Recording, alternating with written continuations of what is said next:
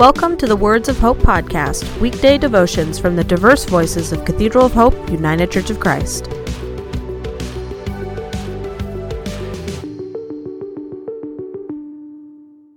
The devotion for today, Wednesday, July 28th, was written by Hardy Haberman and is narrated by Adam Carter. Today's words of inspiration come from Mark, chapter 6, verses 35 through 44. When it grew late, his disciples came to him and said, "This is a deserted place, and the hour is now very late. Send them away so that they may go into the surrounding country and villages and buy something for themselves to eat." But he answered them, "You give them something to eat." They said to him, "Are we to go and buy 200 denarii worth of bread and give it to them to eat?" And he said to them, "How many loaves have you? Go and see." When they had found out, they said, 5 and 2 fish. Then he ordered them to get all the people to sit down in groups on the green grass.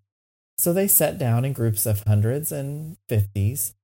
Taking the 5 loaves and the 2 fish, he looked up to heaven and blessed and broke the loaves and gave them to his disciples to set before the people. And he divided the 2 fish among them all. And all ate and were filled. And they took up 12 baskets full of broken pieces and of the fish. Those who had eaten the loaves numbered 5,000 men. Hear today's words of hope. I have heard the story interpreted many ways. Some believe it was a supernatural miracle where fish and loaves magically appeared. Others believe that as the meager supplies were passed around, people added provisions that they had brought and shared with each other. Either way, the importance of this story to me is the simple statement: no one should go hungry. In a country like ours, with such astounding wealth, it is an absolute sin that anyone should go hungry, regardless of their situation. We can afford to build terrifying weapons of unimaginable power, yet every night thousands of people go to bed hungry and will most likely face food insecurity for most of their lives.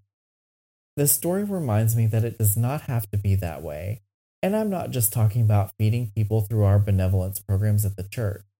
I'm talking about us as a society re-examining our priorities and following Jesus' example. He doesn't do a means test to see who deserves to be fed. He just feeds them. Pretty simple stuff. If we stop trying to rely on miracles to solve our problems, we might just find the miracle is within us to do the work Jesus calls us to do. Feed the hungry, heal the sick, visit the captive, love one another.